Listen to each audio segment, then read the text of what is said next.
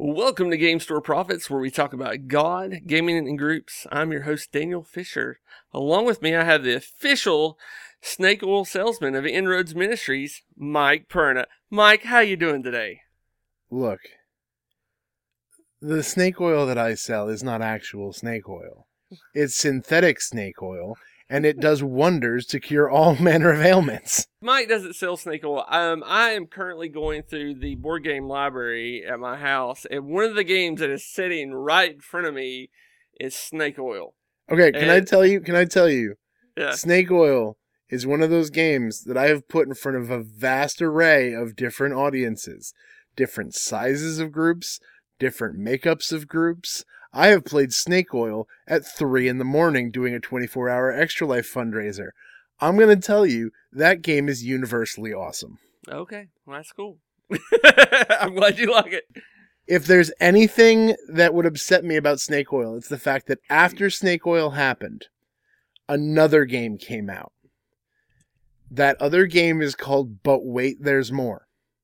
And it's exactly what snake oil is. For those of you who might be listening who have never heard of snake oil before, because it's a fairly older game, so it's possible it went under your radar. You have a hand of cards, and each card you have just has a word on it. It's either like a thing or a description or whatever. It's one word. The person who is the judge, because it's an apples-to-apples style game, the person who is the judge pulls a card that says what type of person they are. So, like, what type of person the rest of the people will be selling to. Like, truck driver, or teacher, or lifeguard, or any number of ridiculous things. They even get crazy into things like vampires and stuff. Like just the type of person you're selling to. You then have to come up with a sales pitch for your product that is composed of 2 cards with those one words on there.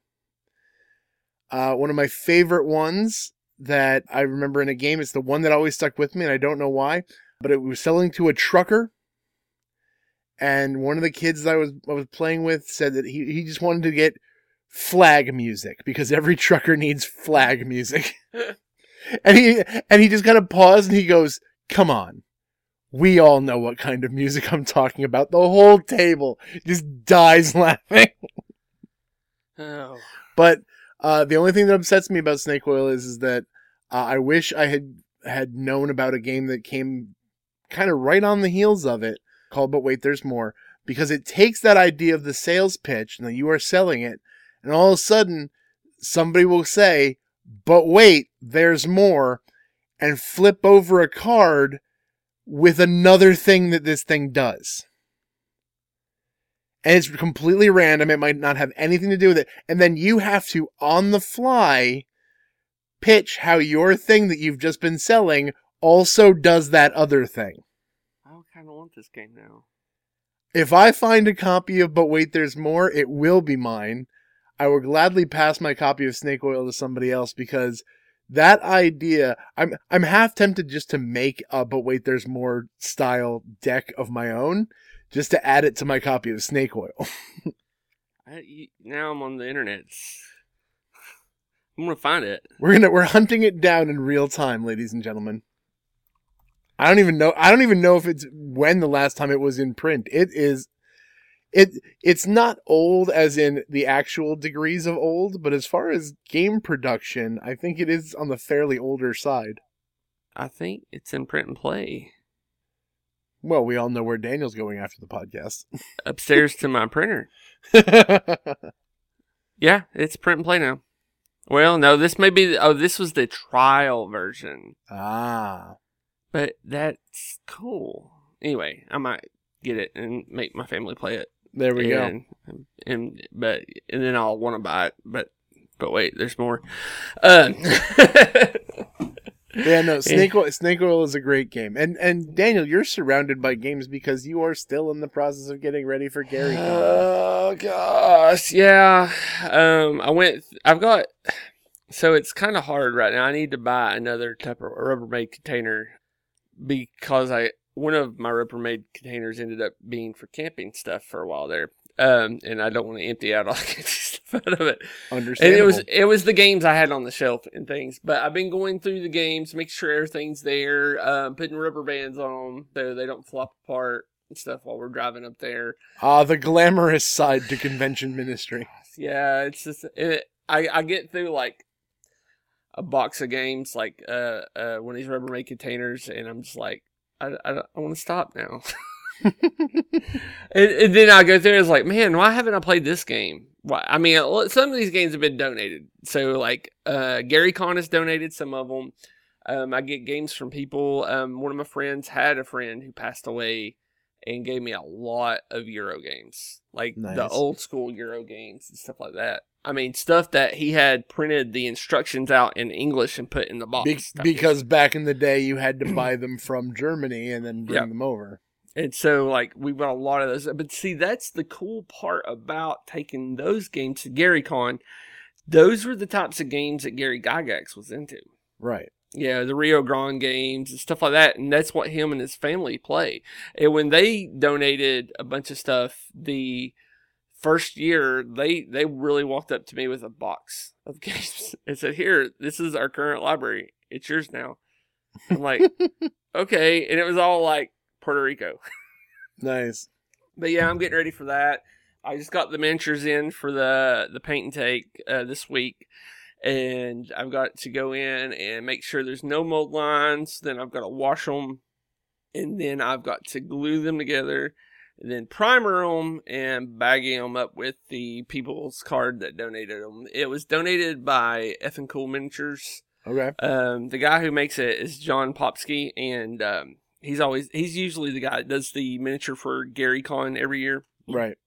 And it was really cool that he, did it. Normally, Iron Wind Metals does it. They usually just they have the old Ral Partha molds from the original Ral Partha miniatures. So okay, I know what you're talking about. Okay, you know what I'm talking about. But we are on a podcast. Okay, so where not everybody knows what you're talking about. So when I think Ral Partha actually predates Dungeons and Dragons because I think they made miniatures for wargaming as well. So I believe so. At least I believe so to the point where I'm just going to bank on it and not worry about looking it up.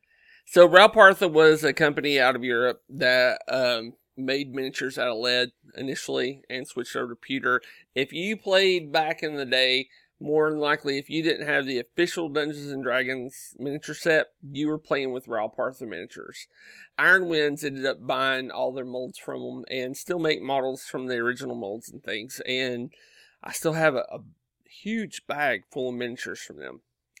Because they just send me like, oh, here's 2 pounds of miniatures. Okay. So I always have extra miniatures. If people finish the main miniature that we have that year, then they can grab another one and paint it and do whatever they want. So, but, yeah, I've got to go through. So John is using this new technology and it's really crazy. It just came out this past year and I knew he would probably switch to it because he's a smaller production group. And, so they can literally make a mold of a miniature in an afternoon. Wow. And then inject it with plastic, be running miniatures for it. And it's a really faster process. The plastic is a lot better. You painted Reaper minis and you know how horrible that Bones material is. Yeah, it's not great. And the new Bones Black is a new type of plastic, and this is the same stuff that they're making these other miniatures out of now. So, but yeah, the Reaper miniatures are so rubbery, and I used to paint their metal ones. I love them to death, but I still paint the rubbery ones because I need monsters, and I got a huge box of unpainted miniatures upstairs. See, I gotta tell you, as much as I'm into mini painting now, I still have zero desire to run a full-on heavy miniatures role-playing game, mostly because of the fact that I don't want to have to buy, like, 18 monsters. Well, I've got a way around that. And one of my games, we have a bucket. And if you have a drink that has a lid on it, a metal lid, like the little pop-top lid set for glass bottles, like soda bottles and stuff like that. And I bought a 1-inch hole punch to punch out 1-inch chits, is the best way to put it. And so I'm taking old Magic cards. and the ones that are not worth anything, Right. and punching out a bunch of goblins, and I'm gluing them in these bottle caps, and then pouring a little bit of resin on top of them. So now I have like maybe 20 goblins, but they're all these bottle caps. Right. And so it's an easier way to get a bunch of easier to travel models, because you don't want to carry models around, especially the harder plastic ones, because they have a tendency to chip and stuff. And especially you don't want to carry metal ones around. When you get into the point of like wargaming and things, I don't know if you'll ever get there, but my wallet and the fact that my wife is already like upset with the amount of space my gaming takes up says wargaming is probably never going to be on the table. That is a universal trait of wives, I found out. But except the ones who are also playing. But you play Guild Ball. Right? I do have a couple. I will say that our friend and other nerdy Ministry Space person, my goodness, man, Steven and I will talk about Guild Ball to death, about how much we love that game and how Steamforged Games did that game dirty. Yep. And how upset we are of the fact that it just kind of just fell off the side of the just terrible. You're just going to have to switch to Blood Bowl. So, I mean, that's my game. No, okay, look. I would love to play Blood Bowl. I have the digital version, 1 and 2. I'm waiting for 3, but it looks horrible. I love Blood Bowl. The problem is, Blood Bowl comes with a Games Workshop level monetary output, and I just can't do that. Well, and again, this is when we get into 3D printing. There's people out there that are designing teams and stuff like that, and you can buy their teams pretty cheap. Also, Impact Miniatures still sells cheap. And I'm not trying to sell anybody on anybody's company or anything like that, but Impact Miniatures, they were the ones that kept Blood Bowl alive when Blood Bowl was not surviving. Right. Tom Anders was the guy who kept the living rulebook going. He used to work for Games Workshop. He lives in Indiana, and he makes the dice for Dungeon Crawl Classics. But he kept it going. And when they started doing the video games, they were bringing him into the game place to where he could consult with the rules and things like that. Now they did him dirty when Blood Bowl came back out, because he had still been making miniatures for a long time. And he had custom people doing custom teams and things like that, like Scotlings and stuff like that, little bitty halflings there. But yeah, he got done a little dirty by Games Workshop with all that stuff. He couldn't call it Blood Bowl miniatures; he called it Elf Ball. Right. But if you knew him, you could be like, "Hey, Tom, I need a Blood Bowl set," and he's like, "What do you want me to ship?" It was seriously like, "I'll be at Gen Con. I need a set." He's like, "I got you," and then. I show up. It's like, here's $100. He's like, well, here's a giant Ziploc bag, and straight up, it had all the dice I needed in it, a felt mat to play, right? But it's in 28 millimeter. Mm-hmm. But the rules are still the same. You just have to use a 28 millimeter gauge for it. 28 millimeter had all the cards you needed for it. Had 2 teams, and it's like $100. And it was like the greatest thing ever. Like, I'm so nerdy about Blood Bowl. I have a set of aircraft grade aluminum precision dice to play Blood Bowl with. There you go. So, and too many teams. I got 2 teams I got to paint right now, and I know one of them's going to be the Dallas Cowboys theme. See, that's the thing, because Guild Ball it just fell off the map. I don't know if I'll, even with the fact that I do painting now, I don't think I'll ever paint those, because each team is like a different color plastic, so that you'd be able to, on the field, know who's on what team. So it's going to get played so rarely that I kind of like that, because I'm probably going to be teaching somebody who's never played before. Yeah. So, and you got the plastic ones. I did. So, because I couldn't afford $80 for a team. Well,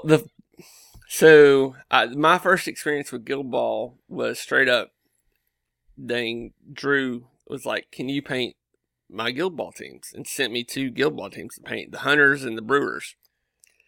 The hunters are so cool. Oh gosh, I painted that stinking bear so cool. Like I painted it like a grizzly. Mm-hmm. And he said, no, I want it to look like a polar bear. Oh man, I had to find a picture of it and we'll post it along with the podcast. But I loved it. But I got so mad because I had it like a grizzly. And he said, no, I want a polar bear. I said, fine. I made a little miniature Coke bottle and stuck it in the snow. Did you really? Yes, and you can see, like, you can't see it in the picture, but when he starts moving it around, you can see the top of it stick out of the snow. Nice. But I do love those miniatures because they're beautiful, and that was the first time I ever started.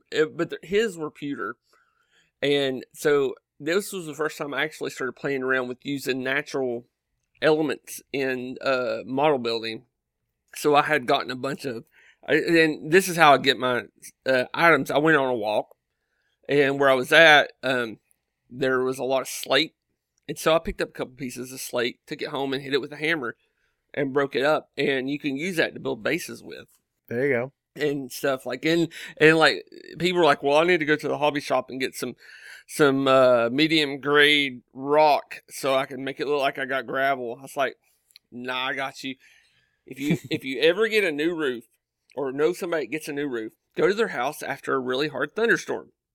What happens is all this little pebbles that's in their roofing tiles, the loose stuff comes down and it comes into the rain gutters and it ends up at the bottom of the rain gutters. You get that material, take it home, wash it. The tar will float to the top that is used to hold it on there. All the rocks at the bottom, scoop the tar off the top. Then you can dry off the rock and paint it whatever color you want to.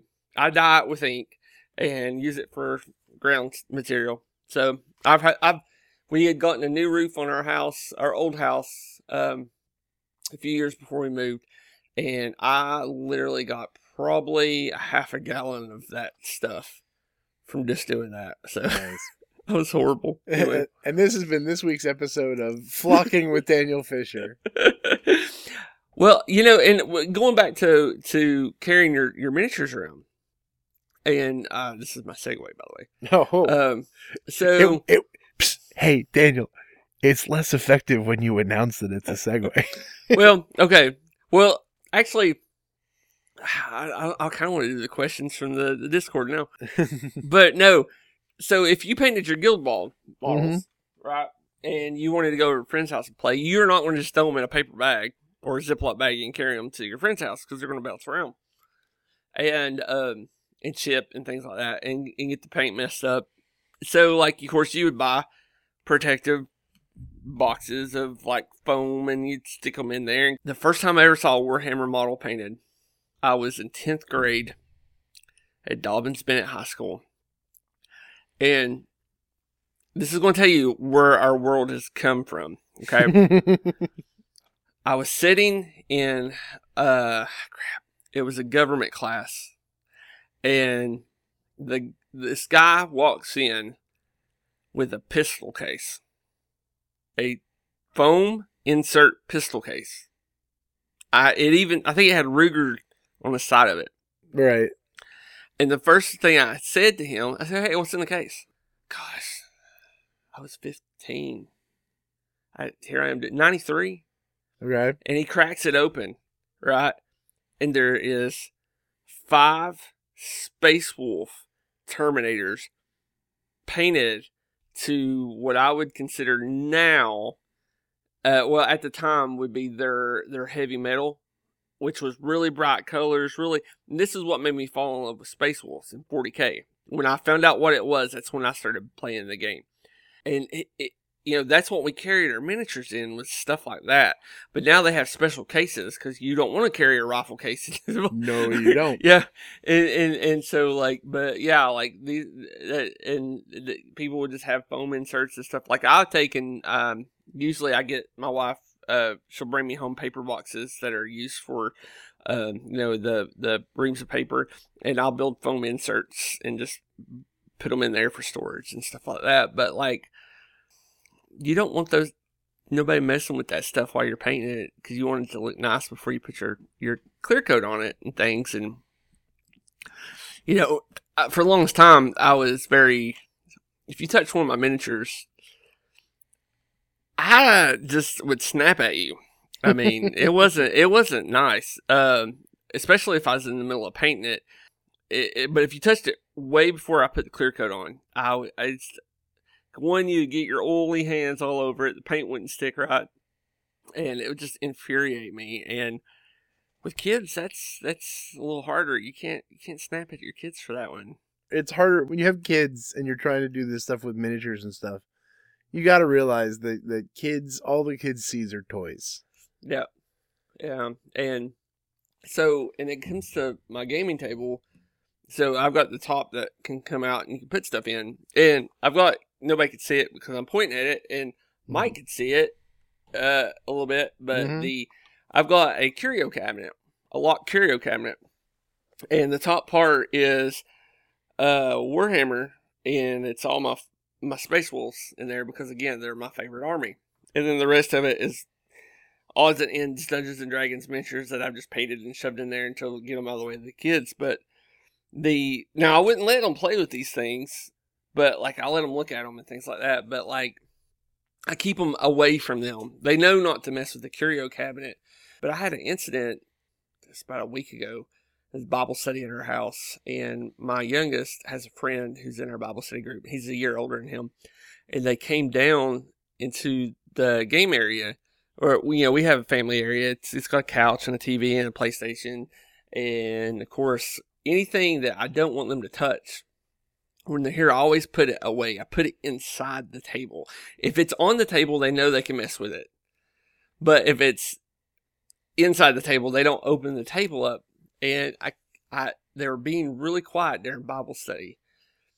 Which is always a sheer sign of things are going terribly wrong. And the other dad, he could see me because I was sitting there listening. And I was paying attention to Bible study, but every time I heard a peep down there, I would just cock my eye over because I know something was going on down here. Well, anyway, I come downstairs after they had left, and they gotten into my table.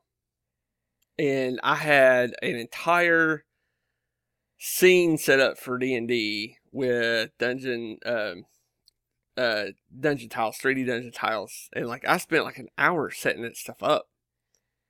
And they got the miniatures out and like that were in the table, which were just cheap D&D miniatures from the box games, like the Ravenloft and stuff like that. I ended up repurposing those games for the miniatures and the dungeon tiles. And I was just so mad, and I just looked at my son, and I was like, what have I, I didn't yell at him. I said, what have I always told you? Don't mess with the table. I said, yeah, and you mess with the table. And he's like, Bear messed with the table, because that's his friend's name. I was like, did Bear know to get into the table, or whose idea was it to get into it? Well, it was my idea to get in the table. I said, but why did you get in the table? You could have broke these, because these are made out of porcelain. And he's like, and I felt really bad about it, because my son is always so excited and wants to play with me, and wants to play games with me. I didn't yell at him, but he knew I was really upset. And of course, as you said, all they see is toys. And so like, I knew I wasn't being a great dad at that moment, but I had set some rules up and they had broken them. And, and I think I'm only that way really with my kids because they're around me all the time and they know my rules, and it's just really unhealthy. But this also, if you had known me 20 years ago, like, I'm a lot more laid back than I was 20 years ago. Right. And so, like, I was that guy I said, that's a collector's edition, and it's staying up there wrapped in plastic, and I'm never opening it. Because one day it's going to be worth some money. And it was about $10, but, I mean, I was that guy that wouldn't open things because of that. And then something broke in me, and then the next day, all my Spawn toys were open. And right. I was playing with them. So, Well, I think you've touched on something really interesting when it comes to being in the gaming space, because there are people who have you have a wide array of different reactions to the physical stuff of games when you're out in the community. there are some people who they'll get everything out. They'll make sure everything, if there's a special insert for it, they'll buy that insert, put that insert in, make sure everything's in its place. They'll like label stuff. And then you have other people who don't care at all. They're like, Ziploc bags for everybody. That's where I've gotten to at this point. Well, and then for me, like, I kind of fall in between there, because in some regards, I'm like, okay, these, like, I have an appreciation for, I'll actually give you a story about some gaming that just happened. My son has fairly recently, like, we've played it before, but for some reason he just gets on a kick with certain games. Yeah. And lately he's been on a kick of my Restoration Games Edition Fireball Island. Yeah, I need to get that one out, play with him. And this is another one where he's discovered that there are expansions that Daddy doesn't own. And so he looks at me with those eyes that say not if, when, Father. When are we going to get the expansions that give us snakes and bees and tigers? See, now, didn't you get that on the Kickstarter level? There were gracious people who got it for me. I got it for $1. But anyway, sorry. When I had packed it all away, like, anybody who's ever packed this game realizes that this game is wonderful. This game is a good time. This game is a nightmare to pack. Yes. I don't know if it was a design choice to make the flimsy box that feels a lot like the box from the original version. Like, I don't know if that was intentional or not, but it's a garbage box. I don't think it was intentional. I think it was that this is the cheapest we can get it made for. It was just a garbage box, and they'll even admit it. Like, Justin himself would be like, no, it was a garbage box. It was a bad decision on our part. And the bad part about packing that one up in the library, I have to pack it on top. Right. Oh, you have to. If it gets crushed, it crushes the whole island. I mean, it's that sheet plastic. So I'm constantly trying to figure out what's the best way to pack this game. And sometimes I do it better than others, and sometimes it's worse. Well, one time, like, I usually have a Ziploc bag with, like, all the bits in it. Because if you've ever played this game, every treasure, every marble, everything that makes this game does what it does is a tiny little thing. So I have one Ziploc bag and I just shove everything in it. Well, the focal point of the island is this big plastic, weird looking head, which represents Volcar, the guy, the monster spirit, whatever thing in the island. And I had Volcar in the bag that time. Now, Volcar is a weird piece of plastic designed to make marbles dance all over this board. And so it's the inside of Volcar is these weird, like little tubes and tunnels of plastic that make the marbles go random. Well, I'm putting out all the treasures and stuff, which go on all these little special spots on the board, which is both, awesome because it really makes it easy to find out where everything goes, but terrible because there are so stinking many of them. And so I'm doing this, and I'm already like I'm not feeling this game, but my son wants to play, and I want to play with my son. So okay, I'm already just cranky and not feeling it. And all of a sudden, I get to I'm like, there are more spots than there are treasures. Why are there more spots than there are treasures? And I'm already cranky, and now I'm like kicking in. I'm like, oh my goodness, we must have played this time, and he must have dropped it or something. Is it in the dustpan now? Is it in the trash can? Because these things are tiny little pieces of cardboard. I'm like, what would it cost me to get replacement bits? The only people doing replacement bits are the Geek Shop on Board Game Geek, and they're selling them for $16. No, thank you. Like, I'm going through all this as I'm trying to play this game. And it turns out, by the way, fear not, ladies and gentlemen, if you play with me at some convention or some kind of event, the treasures were stuck in Volcar. I go to pick up the piece of plastic off the board and I hear rattle, rattle. I'm like, he's not supposed to rattle, rattle. Yeah. Our minds always go to the worst place on that, though. Right. And like, I had in my brain, I realized, like, in that moment, I was having this dual thing. Like, my wife automatically was like, okay, we'll just put 2 pennies. The heads up one is this one, and the heads down one is this one. And there was the part of me that was like, well, yeah, cool, we can still play the game now, no big deal. But then there was the other part of me that was like, but it's not the way it's supposed to be, and there's just going to be these 2 pennies now and for always, and it's really going to bother me that they're just 2 pennies. And I realized that I don't think those 2 things go away. I think they're both there for people who play games seriously. Yeah. I think both of those thoughts are always going to be there at the same time. The question becomes, which do you let win? Which do you allow to be the overriding force in your head? It's that whole, there's 2 wolves inside you, whichever one you feed is the one that, I mean, that's kind of over the top garbage, but there is truth to it. Both those thoughts can happen. And the one that you give more weight to is going to be you're going to have impacts on the way you treat your games, the people who play them, etc. Yeah. And I think what ends up happening sometimes, if you let the stuff of the games be the overriding, like I cannot let my game come to ruin or harm. If that becomes the overriding factor, I mean, one, you're never going to have fun in a game ever. No, not at all. and 2, you've really made gaming like an idol. Yeah, it's like we put the games. It's like, and I know people like that. They'll buy a game, it'll sit on their shelf, and they will get it down, but they won't play it because they're afraid they're going to mess it up or lose a piece. And like, but it's their game. They have it, but you can't play it. And you know, I've been that way with some games, and I had to get rid of a game like that, and because I was so freaked out over the fact that I was going to hurt it, and it was a original copy of HeroQuest.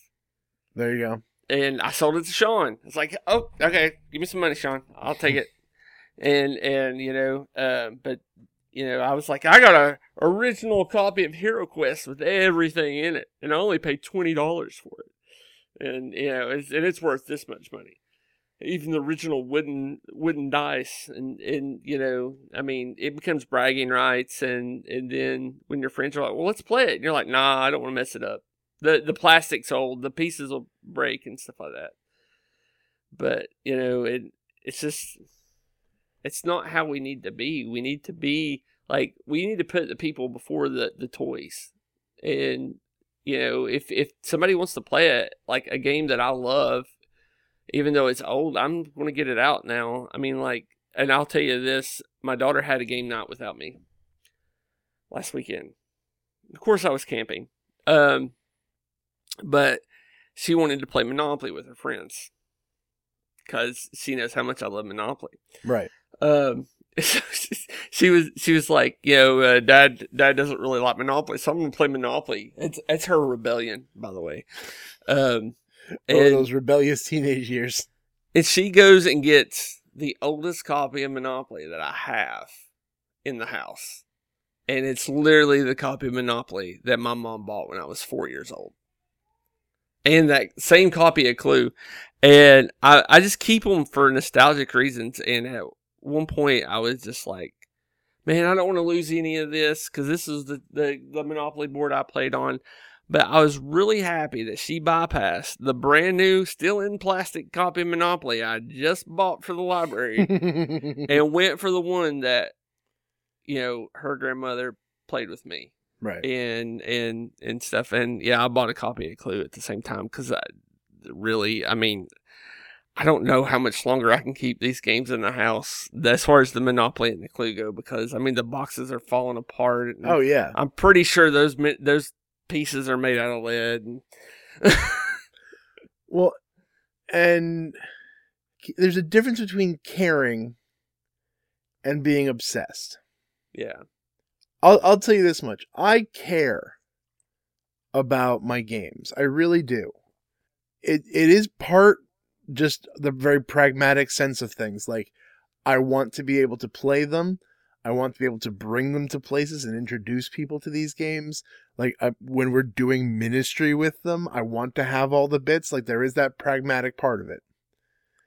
And the other part of it is that, yeah, like, I do believe that there's some aspect of stewardship involved in you have these things. Yeah. They are yours to take care of. You don't just, flippantly like allow them to break or chip or whatever. You take care of them. And we may look at this a little bit differently, and I'm not sure. We actually haven't had this discussion either. Like with me, for example, I carry packing tape with me because I know at some point I'm always going to have a box that's going to bust. Oh, yeah. And so, like, I've learned not to freak out, like, over a breaking box now. Like, at one point, I was literally looking up bookbinding to figure out how to glue cloth paper, the same cotton paper that they use for a lot of higher end boxes, inside the corners of the box to keep them together. And I'm like, this isn't healthy, Daniel. This is a bit much. Yeah, and I mean, like, and part of it is like, a lot of this stuff has been donated to me. Some of these copies of these games are just like they're old. Like, I'm sitting over here looking at copies of Carcassonne now, Carcassonne that are probably came back. I was waiting on that one. Probably older than my daughter. Yeah. I'm not, and like in the original expansion boxes, like Hunters and Gatherers. I'm sitting here literally looking at it right now, and I'm like, I could keep the box pristine, or I can have fun with it. So, right, and that's why I went with rubber bands. and like I don't want to make it sound like I'm like anybody who cares too much about their games is some kind of terrible deviant who needs to be stopped and put in their right place. I don't, because trust me, there is stuff that I care way more about than other people will care about. I will say that there are some times when I just kind of put my head in my hands because I'll be on Board Game Geek or I'll see some publisher talk about a return that somebody sent them, and it's like I had to return this copy of this, $100 game because the corner of the box was dinged. And I'm like, I'm sorry to every publisher who has to deal with this, because that's insane. I don't want to give the impression that I care nothing about this or that I care too much about this. There is a healthy spot in the middle of caring. There is. And it doesn't just apply to the care of the games, because again, where you fall on that is going to be different. Like, there are people who want to string me up to the yardarm because I don't sleeve my cards in any game that I play. Me either. There are some people who are like, that's ludicrous. Like, I was back when I was like hardcore into Netrunner and all other card games that I've played, I've never sleeved my cards. Well, and the only time I've actually ever sleeved cards was with Magic the Gathering, and that was only because when I was teaching Andrew how to play, kid didn't know how to wash his hands. And I didn't want peanut butter on. And, there you go. But that's about it. I mean, but like, every once in a while, even I forget. I'm usually the voice that tells you, hey, remember there are people who listen to us who only just started getting into games. Yeah. If you don't know what we're talking about when it comes to sleeving, any game that is heavily card-based, there are whole companies built around little plastic sleeves designed to fit around those cards to protect them. And the cards are cut in certain sizes. So I've actually seen where Hero Quest was a good one. Was that before it was coming out, everybody was asking about the cards and what card the size of the cards were cut in. So they knew they would preemptively go buy all sleeves. So when that game showed up at their house, they would have them sleeved before anything. Yep. And it's pretty obsessive. Like, the only sleeves that I own are sleeves that people have given me. I haven't ever bought any. Like the And this guy gave me a whole bunch of sleeves at one point. And I'll tell you what I ended up doing. Actually, about 2 weeks ago, I needed to print out some action cards for Savage Worlds. And I literally put them in the sleeves with a magic card behind it and ran it through a laminator. Yeah. So like if you're a sleever, good for you. There's nothing wrong with sleeving. It is a good way to take care of cards. But the reason I bring that up is because there are people who are like, how dare you not? Like, I can't even fathom that you wouldn't sleeve your cards. Now, I honestly look at them and go, I have games on my shelf that haven't been played yet. Yeah. There are games that I love that have been played like 6 times since I've owned them. That's what happens when you have games that are bigger and require more of a commitment and everything like that. The idea that I'm going to play a game enough times that the cards will get worn down while I'm playing on my dining room table. Because I'm not like playing them on a street corner somewhere like when we were kids playing the early days of Magic. Like, I'm on my dining room table. If I've shuffled those cards so many times that the edges start to fray a little bit, I'm going to say that game has served its purpose and has lived a well-loved life. Yeah. Well, but there's a completely opposite end of the spectrum, and it's to the point where you love a game so much that you're willing to part with it so other people could love it. And like, example I've always used in this is that, and at one point in time, if any new person, I don't care who you were, showed up at my house and you walked into my front door, you were walking into my office, because that was the throughway into the living room. And so you're going to see a wall of dice, like a wall of D&D dice. And everyone was in a Chessex little container because people would send me those containers. Mm-hmm. And I would have sets that weren't Chessex in there. And I would look at them. I mean, I had people coming out, plumbers. I'm like, what's your favorite color? And they'd be like, red. I'm like, all right, here you go. Everybody gets a set of dice when they come to my house. And they're like, why? What's this for? I said, this is for Dungeons and Dragons, man. Everybody gets it. I love the game so much, and I collect dice, and I have so many extra dice. I just want to make sure everybody has them. And you know, and when I sit down at a table, especially at the comic shop, you know, and we have a kid there that's never played something before, and I loan them a set of dice. And unless that set of dice is something that is nostalgic to me, like somebody gave it to me for my birthday or something, that kid's walking out of there with that set of dice. Right. And that's why I always. And I told you that I'm currently still working through Wonderland's War, currently painting the Dormouse and his adorableness. But when this is done, my next project is to paint up another copy of Marvel United, the base game. And I don't need 2 copies of Marvel United. And so I'm just going to give that away. I'm going to give away the copy of the game. I have other games that I have just straight up given to people because they, you know, I'll give you an example. I just did a swath of donating to our local library, and I'm like this is I love this game. But guess what? I know that it'll get played more. Like some of them went to the library. I know it'll get played more there. Or some of them went to another friend who's starting a game collection. I'm like, I have a game that does what this game does. Even though I love this game, I like that other game more. And I don't need both of these. Yeah. So I could either have it so that I will always pick that other game on my shelf, and this one will just sit there being, you know, nostalgic, or I can give it to you, and you'll play it because you don't have that other game. Yeah.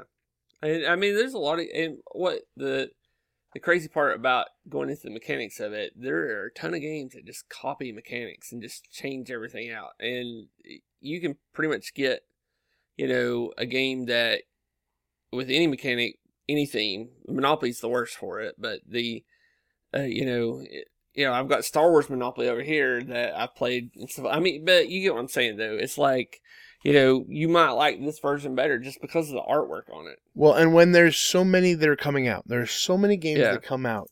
The numbers took a little bit of a hit after after the pandemic and everything because everybody took a hit. But we're in a space now where thousands of games are getting made a year. Yeah. There are some games that will keep being up at the top. Some games that will all like they're just those evergreen titles that will always be up there in like the top 100 of Board Game Geek. Yeah. Settlers of Catan. But guess what? Like my favorite game for a good long while has been Blood Rage. Yeah. Favorite game for a good long while. I've only played this game at conventions doing demos. So my copy has not been played yet. I haven't played a full game to its completion yet. But just looking and having had the surface level engagement with the game that I have and looking through the rules and seeing playthroughs and everything, I'm convinced that Wonderland's War will unseat Blood Rage, and I thought Blood Rage couldn't be touched. Wow. I'm pretty confident that Wonderland's War, if I got a good crew of people together to play this game, convinced it would knock it off the number one spot. And guess what? In years to come, who's to say that even if that is even if that's exactly how that comes down, guess what? Then maybe that one's going to get boosted too. Because at the end of the day, people are still developing games. People are still coming up with cool new things to happen. Yeah. And as much as I love all the games that I've had, like since I started playing games, I can think of in my collection right now, if you include all the little like small wallet-sized button shy games and everything, if you include everything, I have something like 200. And out of those 200, the ones that, I mean, there are ones that I don't want to get rid of. I have no desire to get rid of. Yeah.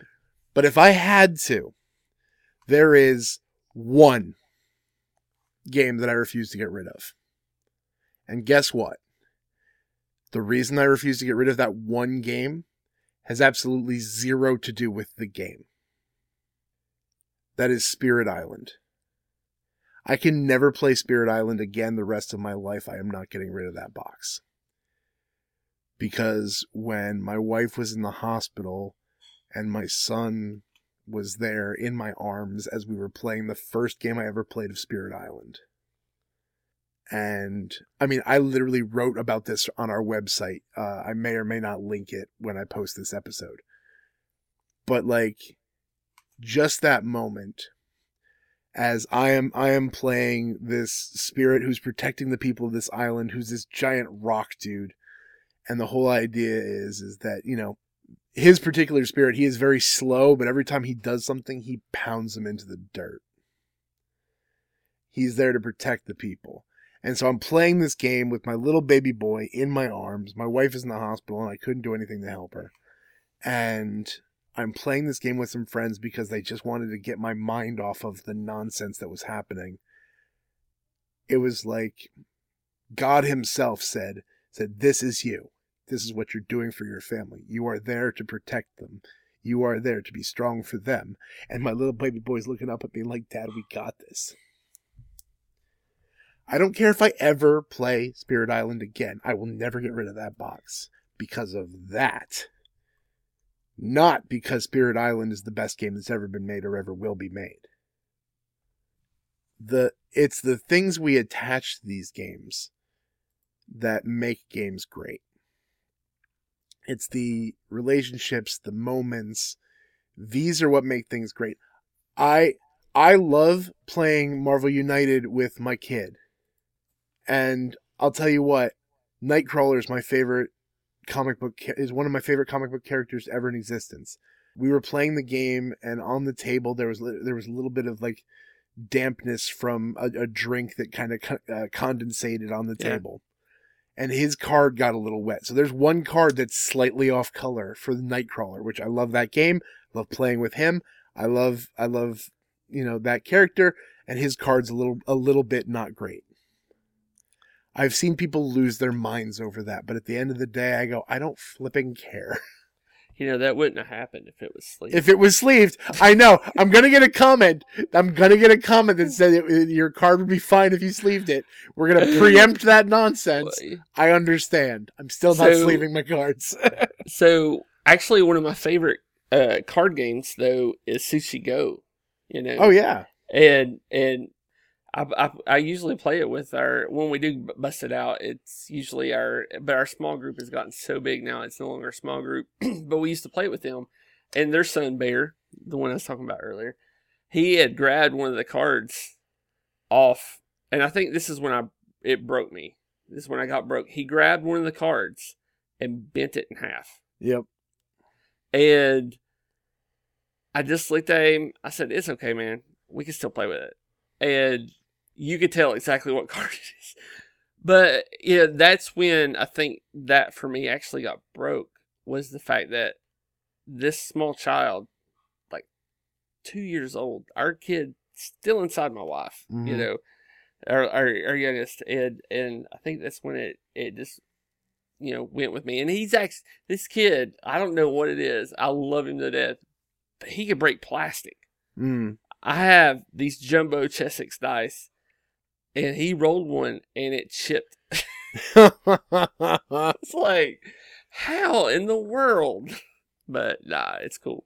But yeah, that story. I always go back and when you tell that story about, you know, Spirit Island, it's just that, you know, it makes me think about the things that I've got with my kids and stuff. You know, the ones that there is for me. You know, with Isabel, her first RPG was Hackmaster.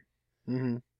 And she was 7 years old. And that story of where she killed our entire party. Yeah. I always tell it, you know. Yep. And then, you know, and Andrew, it's Dungeon Crawl Classics. That's why, you know, with me, it's always RPGs. And now with Sammy, it's that basic fantasy RPG. And it's just, I've got those with my kids as well. You know, I'm not, and that's one of the things I am want to say, that if I can get a copy, the latest version of Hackmaster at GaryCon, because it'll be there, I'm getting Kinzer & Co. to sign it. There you go. So, sorry, I didn't mean to jump back into GaryCon mode there. So, but yeah, it's just, our job is to pass this on to our kids. Not our craziness about keeping things pristine and keeping things awesome, but about enjoying people around the table. Yeah, because I think that is really it's the bulk of it. Yeah, is that it needs to be that these things help us connect with people.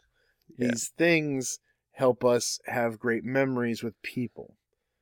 When the things become more important than the people, I mean, it's an idol. Yeah.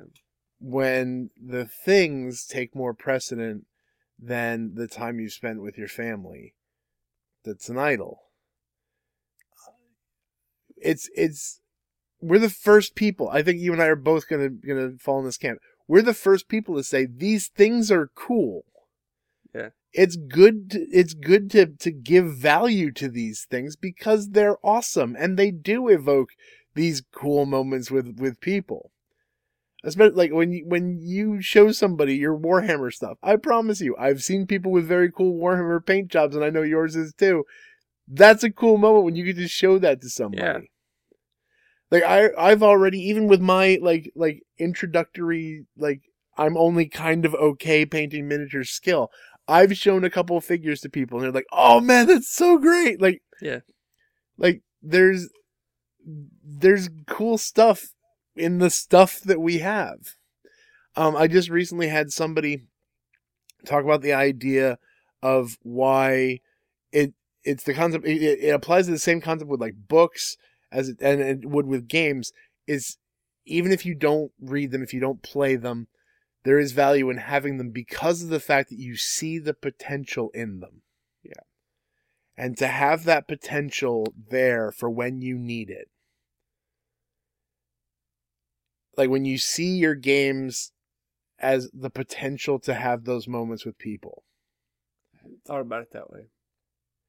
But like every game that I've ever bought is either one, because it's just something that I love and I want to share it with people, or two, because I've looked at it and go, I know who I want to play this with.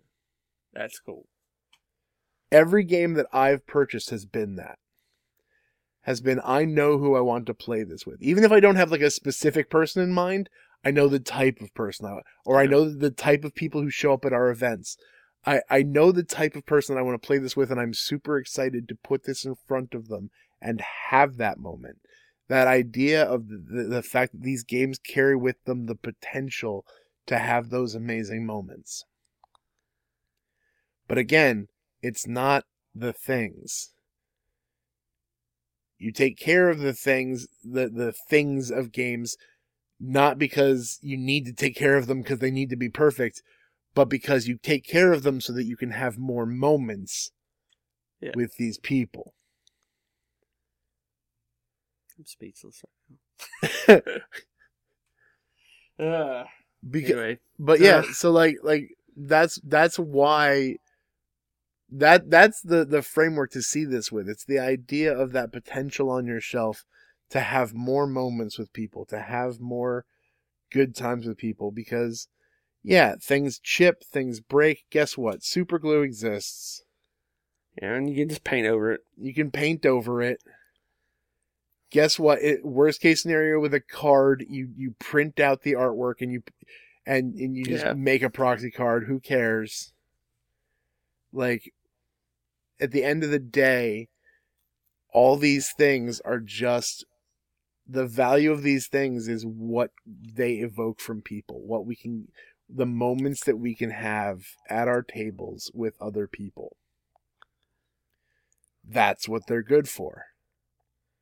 And that's why we have shelves and shelves of them, because we want to make sure that when we come up to that person or that moment, we want to be able to reach to the shelf and grab that thing off the shelf that's going to speak to that person. Yeah, I'm just going to start making a list of people and what I think. I can look at any game that I have, and I might have to take a minute to think about it. But yeah, no, I have at least one, if not more, people tied to every game I own. Oh man. Like, there is somebody I bought this for. I don't know what to say under that. How many years have we been doing this? It always comes back to it's the people, it's not the game. I know, but it's just, it's like another thing just clicks. You know, it's like reading the Bible. Like, you could read it one time and then a year later read it. It speaks to you completely different than it did the first time. You know, and this makes me, and I've always wanted the community around the table, but I just never thought of the games like that. You know, I might have to repent. Well, how about this? You can start on your road to repentance by getting us out of here. Well, actually, can I do one thing? I was trying to make this a thing, and I want to make it a thing, and I'm gonna close this out, but this is gonna be really quick. Before every podcast, I'm gonna ask a question allow people to ask questions in our Discord, and I want to answer two questions, and both by TR. And I'm gonna. The way he asked them, I'm going to flip them upside down. The first one is about the suits of cards and who picks the suits of cards. And actually, that was a regional thing. Like, Italy had their own suits, and the suits of cards that we know today, hearts, diamonds, spades, and clubs, was actually the French version of cards. And the cards, you know, we call the face cards, the Jack, King, Queen, and then we have the ace, and then the numbers are actually called pips. And it's really weird to think about that, but that goes into another question that TR had, is why are dice numbers called pips? No, actually dice, the dots called pips, because the numbers are actually called something completely different. Oh my goodness. So that I didn't know about. So the pips on a dice, pip actually means speck or dot, and so that's why that's like that. That's why they're pips. And when you see somebody say that's a lemon pit, you all are automatically think about the PIT word. It's actually PIP. Mm. So those were referred to as pips as well. Now, on the numbers dice, that's called indica. All right then. Yeah, so that's not actual. Yeah, I mean it's just what they call it. So, Okay. But anyway, I am going to open that up, and maybe we'll push it towards the beginning of the conversation and next time, because I really do want. This is good. We can chalk this up to another thing of, hey, we're just getting back into the flow of things. Yeah. New toys have been created in the years that we took off, and we want to play with the new toys, and Discord is full of them. Oh yeah. But I just want to say, remember, God is the game master, and no matter how the dice fall, the game plays on.